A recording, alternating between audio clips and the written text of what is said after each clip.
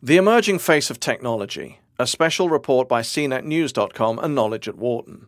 With the economy rebounding and the technology sector once again focused on new partners, products and opportunities, the Wharton Technology Conference on February the 27th emphasized the future with the theme, From Survival to Growth, the Emerging Face of Technology.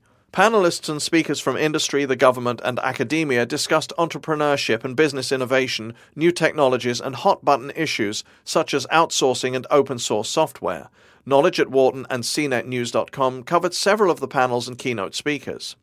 Leaders determine if the economy is ready to grow. It is time to grow.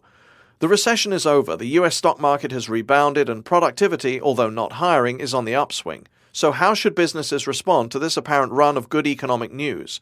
Keynote speakers Bill McDermott, CEO of SAP America, and Bruce Harold, Senior Vice President of Strategy at IBM, offered their advice at the February 27th Wharton Technology Conference. It's time, they said, to exploit new markets, look at competitors as potential partners, and emphasize growth over stability. Getting the most value out of open-source software. Last week, software company SCO Group sued Daimler Chrysler AG and AutoZone, an auto parts retailer, for their use of open-source operating systems Unix and Linux. The lawsuit, and others SCO filed last year against IBM and Novell, are further evidence that open-source software is fast becoming a viable commercial choice. At the same time, there is growing debate over the actual usefulness of open-source software versus proprietary software in the context of new applications development.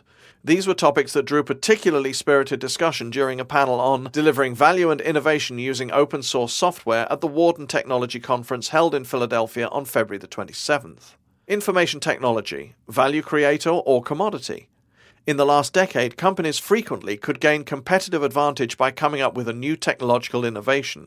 The first banks to offer their services online, for example, undoubtedly attracted new customers, at least initially.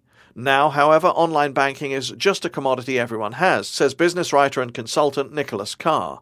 Carr was one of several panelists at the February the 27th Wharton Technology Conference who debated what value, if any, can be created these days through IT.